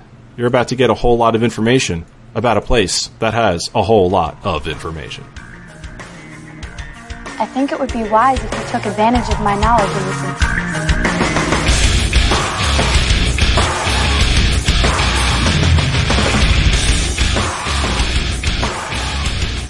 Welcome back, everyone. Here we are, the Jedi Archives. And Lou, take it away, my friend. Okay, for this week, for the Jedi Archive, our topic is the Great Jedi Library. We should weep for the ancient knowledge lost to time and the hatred of an old enemy. Well, look at you, Sith. Now, the Great Jedi Library is also known as the Library of Ossus, or as the Great Library of the Jedi. It was a massive library and training ground erected by the Jedi Order on the planet of Ossus, which you play KOTOR, hear about. KOTOR 2, hear about it too. Now, the library was commissioned to be built by Jedi Master Odin Ur following the Great Hyperspace War, around 5,000 years before the Battle of Yavin. And it was a Drathos Jedi that helped him assemble the ancient documents and scrolls, etc., detailing every little thing they could about sentient history and ingenuity up until that time. All right, so just to give a little clarification on the timeline here, 5,000 BBY is about 2,000 years before the Old Republic, the first game. That correct? Roughly, yes. Because Knights of the Old Republic happens 3,000 years before the Battle of Yavin. Yes. Which is episode 4. That is correct, sir. Okay, all right. So and also to get this centered in my own head too. So we're talking 2,000 years before Knights of the Old Republic. Roughly, yeah. Roughly. Okay, all right. So, it also became the home of the Order after leaving the homeworld of Tython in the deep core. So sad. The Great Library became a symbol of the Jedi and the great storehouse of knowledge in the galaxy. Now, over the ensuing centuries, Ossus thrived as the home of Jedi wisdom, and it encouraged visitors from across the Galactic Republic to visit and study at the archives. Now, Odin Ur, he didn't rest on those laurels. He went out and he scoured the galaxy for all attainable knowledge, eventually cataloging, what was said to be data on all sentient works in history from the foundation of the Galactic Republic. Now, you gotta remember, when we reach the point of New Hope, all right, the Republic's been around for over 25,000 years. Now imagine this, this one Jedi and others with him, all right, so helping him collect the amassed knowledge up to that point, from the foundation of the Republic onward up to their particular time frame. All right, so remember, he had other Jedi, he had other historians, archivists, librarians, Force sensitive or not, helping him scour the galaxy, joining him in this venture and contributing the knowledge they gathered and helped store it on Ossus. Over time, this ever-growing collection was home to many artifacts imbued with the light side of the Force, which included holocrons of Jedi Masters and ancient weapons, especially with the Jedi and other Force sensitives. But as a historian, Master Odin Ur also understood that it was vital to maintain a comprehensive collection of knowledge. So what does that mean? To this end, he created what was called the Chamber of Antiquities to house objects and talismans tainted with the dark side of the Force. Now, what's important is that in this series of rooms, the Dark Holocron was stored there. And like all the other things in that one particular chamber was accessible only to those with permission from the Jedi High Council and the Keeper of Antiquities, who was Odin himself. Now, just a little background on the Dark Holocron. This was the one holocron that, if you remember, Exar Kun stole from the Jedi. Okay, that helped him grow in power. Okay, remember the holocrons maintain the knowledge that a Sith or Jedi put in there, which can be used to further develop knowledge and train and so on. Now, other Force users from other Force-based religions also frequented the library. Okay, so they studied alongside the Jedi counterparts and other philosophers from around the Republic. It was only rivaled by Oberskai's Celebritas Archive and the Halls of Knowledge of Fatim. But the Great Library was known as the bright center of knowledge in the galaxy for almost 1,000 years. Wow. All right, now just remember, if you read, especially now with the new Dark Horse series, Dawn of the Jedi, people have to remember the Jedi didn't come up with their philosophies overnight. Okay, look how long it took them to come up just becoming Jedi. All right, becoming the very first Jedi on Tython 25,000 plus years ago. Right, where you had the first collection of just regular people, scientists, soldiers, or whatever have you, who felt this connection and gathered themselves and say, what the hell are we feeling? What is this? But I digress. But going back, now around 4,000 years before the Battle of Yavin, now we had the Great Sith War that erupted throughout the galaxy, and sadly would see the destruction of the library after Exar Kun, who went in there and corrupted a lot of the young Jedi on this planet and started to ransack all its repositories of knowledge. Now, this is a gradual process. Okay, when the Great Sith War happened, Exar Kun, before he fell to the dark side, would frequent this planet and visit it. And during that time, he would also, feel out the other Jedi on the planet, say, hey, get into these debates, put these little questions in their mind, make them question their beliefs in the foundation and tenets of the Jedi Order. Okay, and this is enough to push him over the edge and help him take over the planet. Okay, where he and his fellow Sith would now, they also took the ancient weapons stored on this planet and helped unleash their power on the galaxy and the Jedi. Great. Because remember, I just mentioned, remember they stored a lot of things there. A lot of these were also ancient weapons, whether they were from the Jedi or from the Sith or from Dark Jedi. Okay. Now, a good example is using one of these ancient weapons, the Sith destroyed the stars of the nearby Kron cluster. All right, and this resulted in supernova that destroyed the surface of Ossus itself. Okay, and took countless lives in this world. Okay, so if you notice when you go to Ossus in the games, okay, I believe it's KOTOR, the planet's recovering. All right, but the damage has been done. You can tell something massive happened there. Of course, with anything, there are survivors. And the survivors of the Great Cataclysm, they gathered together and they called themselves the Yasana. Alright, now keeping true to their beliefs in the last side of the Force, they and their descendants, over the millennia, they became the sentinels of what remained of the library. But as with anything that comes over time, even they forgot their original purpose, and the library logo, just faded into local legend and myth. Okay. However, how does it get lost? I mean, despite its importance, the Jedi seldom sent any teams to go back and salvage and recover what was left in Ossus. The ruins were mostly left unexplored, forgotten, and up until the time of the Galactic Empire and the Palpatine, the location was kept secret by a fallen Jedi whose name is Trabgen, and the Yasana who were there, who lived on the exact location on the library itself. Okay, now just picture a small Yasana tribe that's actually on the library itself, the grounds themselves. They know why it's there for. But everyone else, the rest of the Yasana, all over the planet, they've forgotten their purpose there, and they forgot the location of the library. Right, just to get painted a better picture of it.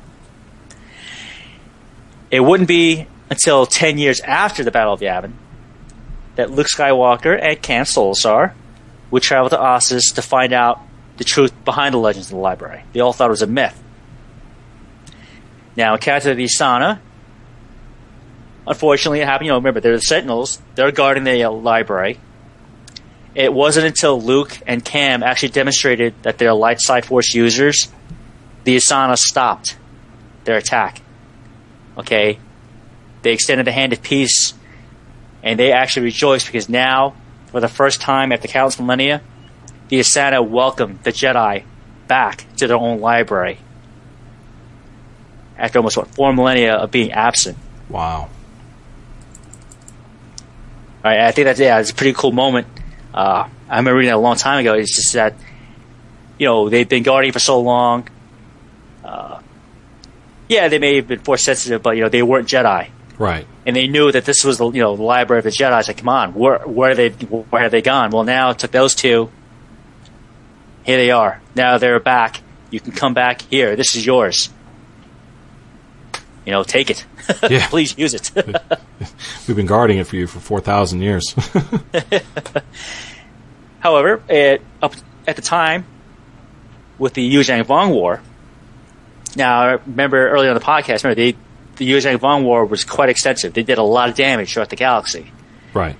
And especially back there, back in Ossus.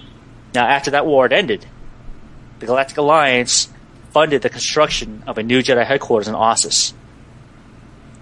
Now, once that was in place, the Jedi Order, they built themselves a new archives to store what remained of the great library and all their artifacts, histories, etc., whatever they could find and recover, now had a new home on Ossus. Wow. Quite the story. Yeah, it's actually quite a bit. There's actually a lot more, a lot of fine details, but this is just a general idea, a general, quick little fact card on Ossus itself. Yeah. And it's very prevalent because if anyone's ever played the game, especially the Empire side, okay, if you play the Sith, especially for the Warrior and the Inquisitor, okay, myself being a historian by real life degree, there are lots of side missions or lots of times involved in the Sith missions where you actually seek to destroy the history of the Jedi and the Republic. Okay? There's actually, spoiler alert, if you want to hear it, la 2.5 for the next minute. La. There's actually a mission on Corellia, okay, that you can undertake where you literally are going out to destroy Jedi artifacts on Corellia. Okay, there's a particular park that's dedicated to the Jedi for the heroes of the Great Hyperspace War, and you're going out there to literally erase the Jedi's memory of that, so they have no record of it ever again. Oh. All right, you're destroying statues, datacrons, what have you, just to be spiteful, because tell the Jedi, yeah, no. All right, you're denying the Jedi, you're robbing them of their history. Right. Okay, which kind of explains why with the Old Republic in terms of the Phantom Menace, Attack of the Clones, even the Jedi don't know a lot of things at that point. You know why? Because the Sith have gone out of the way to destroy it. Oh, those dark side Sith guys who. Oh yeah. Ever with a grudge. Yes. All right, Lou, fantastic. Thank you so much. Just unbelievable stuff. Check it out, guys. If you find this interesting, there's more out there. Go learn about the Jedi, the Great Jedi Library, and more details in your own search to be had. All right. We got 2 emails this week that we'd like to kind of read and mull over a little bit. All right. And this first one comes from Jeff S. And Jeff says, "Hey guys, I'm new to Tor. In fact, I haven't even made a tune yet. But I figured I would gather up some podcasts that I can listen to while I'm at work to start to orient myself to the game. I do come from a WoW background, which I played for 6 years. So I came by your podcast. I will say I was pleasantly surprised.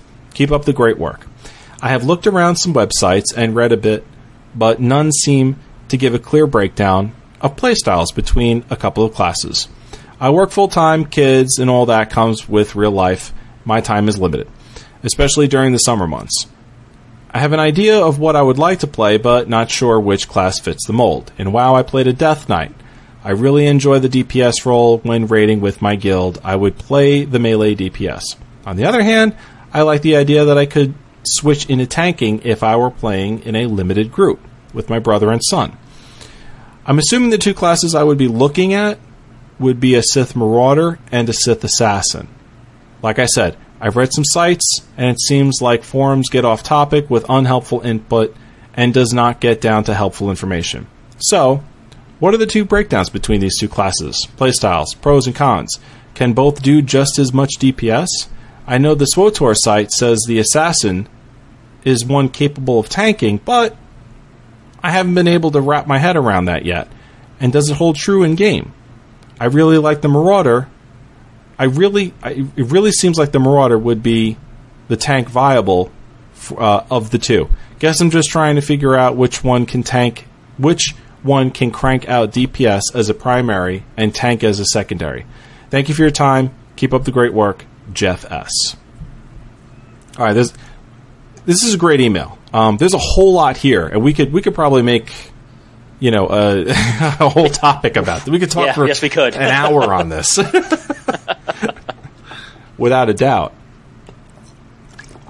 So, where do we start? Well, it seems like what he's really looking for here is at the end of the day, he wants to DPS and then be able to tank. Right. And at the bottom line, Jeff, what you might be looking for is actually yes. If you're looking to both be able to do great melee DPS, but also have the capability to tank, you would be a Sith Assassin. Okay? The Tor site, the Tor forums, they're called Tankasins. Okay? They do have the ability to tank, because one of the skill trees actually allows them to do so. Okay, where they can gather up, build themselves up to where they're all able to take bosses on and hold them. Now, the Marauder, for DPS, the Marauder and the Sentinel are amazing at that. Okay, the Sentinel being the Jedi Knight side, and then Sith Marauder obviously being the Sith side. Both those classes can put out amazing melee DPS. Okay, one of the few things you don't want to see if you're PvPing, if you're not paying attention, is either Marauder or Sentinel coming your way and you don't know what's going on. Okay, because they have the ability to just burst you down so quickly, it's not even funny. Okay, but if you want to tank, I would say definitely look up the Assassin. Okay, definitely go to that class, advanced class forum, because I know there have been a lot of great men and women who have posted their builds, which are available on the site. They'll provide the links to you in their posts saying, this is their build. Okay, they don't give rotations per se, because I don't think the game isn't that hard, but you need to set rotation. It's not that hard to figure out. This is true. Yeah. Okay, but some will. They'll say, "Well, I like to open up this, and this," but the game is not that. The learning curve isn't that steep. I think you'll pick it up very easily. Yeah, especially coming from a WoW background. Exactly. I mean, it can be rough because some of the mechanics will be familiar, some of them won't. And people do try to wrap themselves around the concept of how does a light armor wearing character class tank. It can happen. It does happen. They have a skill tree that allows them for that. Yeah, it's evasion. Same thing with Jedi Consular. You don't take any damage if the guy can't hit you. Exactly. Okay, and that's one of the main points. The evasion for the assassin is so high, they can avoid most of the stuff from these, elite mobs or from the bosses. But you can sure as heck bet that when they get hit, they feel it a lot more than a Guardian or a Juggernaut would. Okay? So imagine if Arwen's Jedi Guardian tank, he gets hit by the massive blow, but guess what? He only takes like 1,200. Whereas when you get hit, you're going to feel 5,000 of it. You're like, oh my god. Ow. You're going to drop from 17,000 to 10,000 really quick, whereas if Arwen goes like, oh, okay. But he's still got 15,000 HP left. All right. So realize, you will be a glass cannon. Yeah, so to speak. The key is not to get hit. You're not going to get hit a lot, but when you do, you're definitely going to feel a lot more than the the built specifically, tank classes are there for. You're going to feel a lot more. And the other side of it is the ideal tank is going to be the Sith Warrior and the Jedi Guardian. Melee DPS, you're looking at the Sith Marauder and the Jedi Sentinel. Right. But if you want to do both roles, I definitely say take a look at the Sith Assassin. And conversely, you want to play Republic, you can try the Jedi Consular can do it too. Right. I believe one of their trees also allows them to tank as well. We should probably say that if you're looking to go from DPS to tank, all right, it's not going to be a one-button thing where you switch specs, okay? You are going to have to go back to your trainer and relearn your talents all over again and spec on the defense side of that class that you chose. They're going to have to respec. Right. There's no spec option like we were familiar with in World of Warcraft, right? Or other MMOs where it's a simple switch. World of Warcraft has a great system, so does Rift. With switching out specs. I mean, at the end of the day, what I would recommend is you have a tune that tanks and a tune that does DPS, because they will do those things very, very well. I'm very leery about a character in this game that does, that could tank and DPS at the same time. What I think you're going to get is a character that, well, I mean, if you respec, it's not going to be watered down tanking or DPS one way or the other. It's just you're going to have to respec a lot, and that's going to cost a lot of money. Right. It will cost a lot of money. Initially, the first one's going to be free, but then the more you do it, the higher the costs get. It'll cap out eventually, but I don't think you want to pay like 40,000, 50,000 credits every time you want to respec. Yeah, that's got to be annoying. Yeah. So I mean, that's really our recommendation is make two characters. One that's going to tank, one that's going to do the damage. But if you really want to stick with the one character, that is a way to go. But be advised, you are going to be respecking, and you are going to incur a lot of cost. Right. It'll reset every week. It resets. But again, I don't think by the last 2 days of the week, you're going to be paying up the virtual wazoo to respec every time you want to change. Virtual wazoo. Where is the wazoo located on the fleet? Where is that? I think it's in the VIP lounge. The VIP. Whoa. Whoa. Oh, no. As Chris Rock says, there's no wazoo in the VIP lounge. All right. Email number 2 from Mike S. After listening to SWTOR Reforged Episode 2, Ivarwini, I've got to say, I'm offended. Knowing from firsthand cleaning Lord Vader's toilets, I'd say I'm a very important member of the fleet. Who else could get this dark matter cleaned up so well? Here's some videos to watch for training. Hope you enjoy as much as I do. Keep up the good work, guys. And as I say to Vader as he heads off to the John, may the Force be with you. Mike S. Mike, thanks for that site, man. Oh my God, those videos. Oh. The videos he posted in here are space janitors from Escapist magazine. Really, really well funded. Great indie films. Hysterical. And honestly, like after episode 2 or 3, you start to feel like, kind of connected to the characters. Like you start getting a little invested in the characters. Really good stuff. Escapist magazine, Space Janitors. Check them out. Thanks, Mike. Thanks, Mike S. Mike. All right, iTunes shoutouts from America. We have D. Kala. Thank you very much for your 5-star review. We appreciate it. And our final thoughts. Final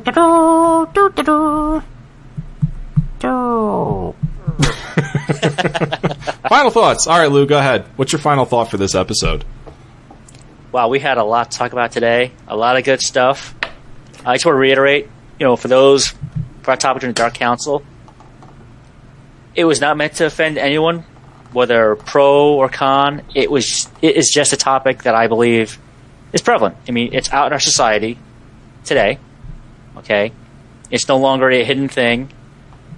All right? It's part and parcel. We see it. and it's something that BioWare has covered in their games, other games. So, let's face it, whether video games are a reflection of social issues or help raise social awareness, who's to say? But, whether yes or no, our point was not to offend. It was just to bring up awareness on a topic that we know is out there. It's present in our society. Let's not ignore it. Let's not hate on it. But as Baldwin said, we can talk about things respectfully, calmly, and bring up pros and cons for either side. So, take it for what it is. Again, we welcome any feedback on anything. Let us know what you think. Actually, let us know, too, about the question that Alison Berryman put out there about the advanced class specs. I would definitely love to hear about that, what our listeners believe as to how they think the class is proceeding and what they think about it. So we can actually, I'd like to discuss that in detail in some future episode. Without a doubt. Oh, yes, definitely. What about you, Varwin? My final thoughts. Layoffs. Don't feel like your game is tanking, guys. Okay? We have said this before. We are saying it again, and we will always say this. Okay? BioWare is doing, and EA is doing, what they need to do in order to turn a profit for this game. Okay?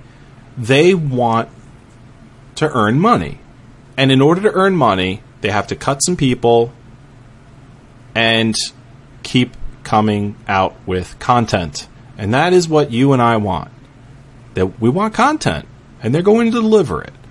Now, whether you're the only kid on the block playing Star Wars the Old Republic, or you're the millionth kid on your block playing Star Wars the Old Republic, it really doesn't matter. What matters is if you're having fun.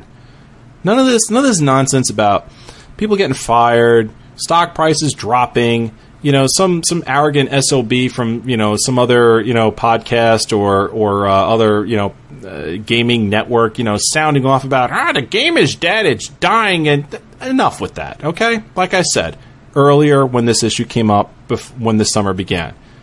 Back off. This is my game. I'm having fun with it. Go play something else. There's other games out there. If you're having fun with it, have fun with it. Enjoy it. It's here. It's only going to get better. And it is getting better. Every time they release a new update, it's gotten better. They haven't released an update yet that stinks. And that's really not even up for debate. I mean, they've really been knocking out home runs with their updates. So don't get down. It really, in the grand scheme of things, it's like money. It doesn't matter, and it's not real. The only thing that matters is what you do with it and how you spend your time. And if it's effective and if you enjoy it, you're ahead of the game. That's all I got. All right, QGN News. Minecraft Off the Record records Sunday nights at 7 p.m. Our brand new podcast, Planetside Off the Record, records Thursday afternoons at 3 p.m. bi-weekly until the game launches. So every other week. Will be Planetside Off the Record Thursdays afternoon at 3 p.m.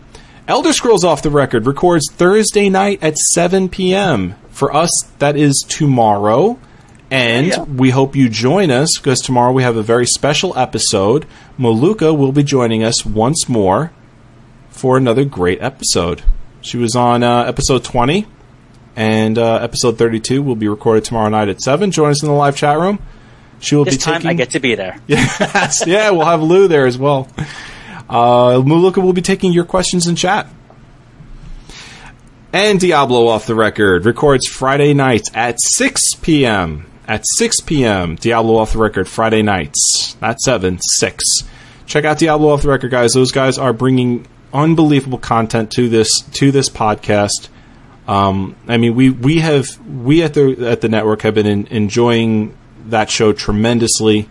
We're getting an overwhelming community response from it, and we want to see it keep going. So Diablo Off the Record as well. And by the way, also Minecraft Off the Record too. Overwhelming community response for that. Their build-off contests. Oh my god.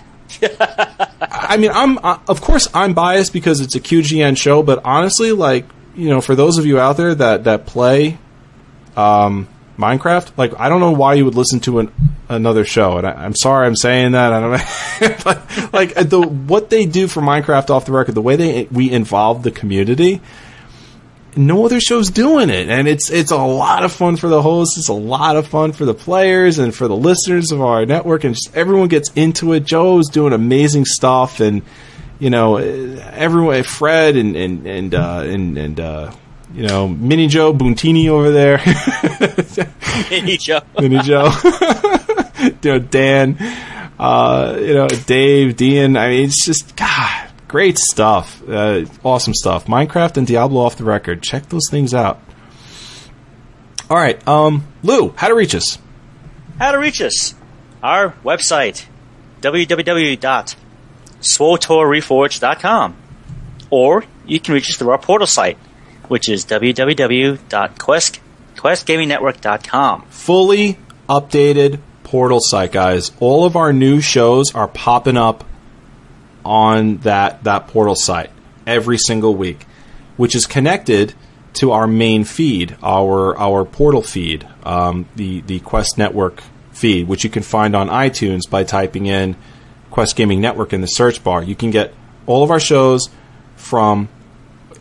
all of our episodes from all of our shows on that one feed. So if you're a massive fan of everything that we do, and there's one guy out there who is, you can get all. This is for you. This is for you, Joe Wilson. You can get all of our episodes as they release on that main feed. QuestGamingNetwork.com.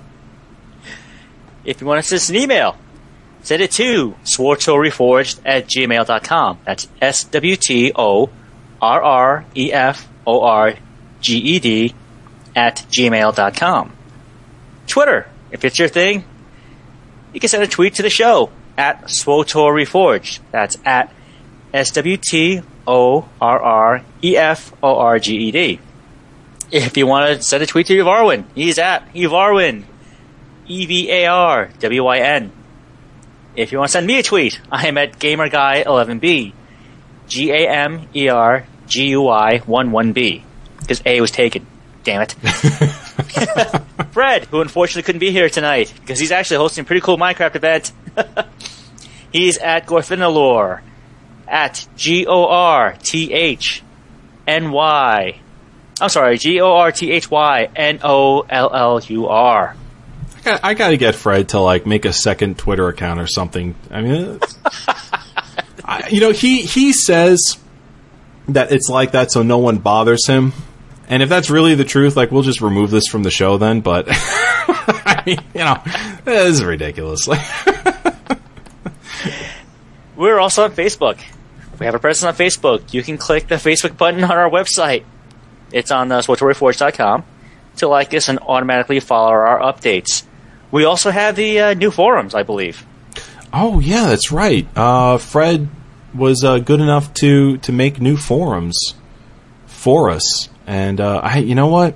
I haven't been to them yet. I hate to. I mean, they came out this weekend. Yes.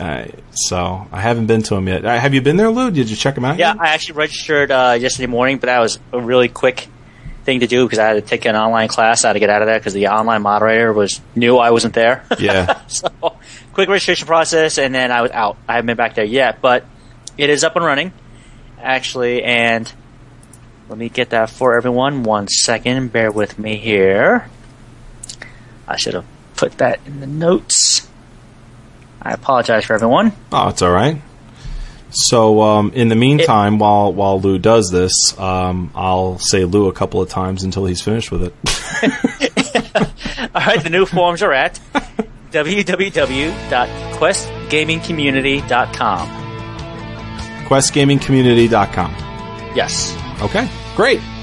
All right, SWTOR Reforged is it? Oh wait, hold on, I gotta do it. SWTOR Reforged. I hate myself. Is a Quest Gaming Network production in association with the Middle Earth Network. I am your host, Evarwin. Take care, everyone. Be safe, and may the Force be with you. Good night, everyone. Glad to be here. Hope you enjoyed the show. Hope to see you all again next week. Remember, the Force will be with you, always.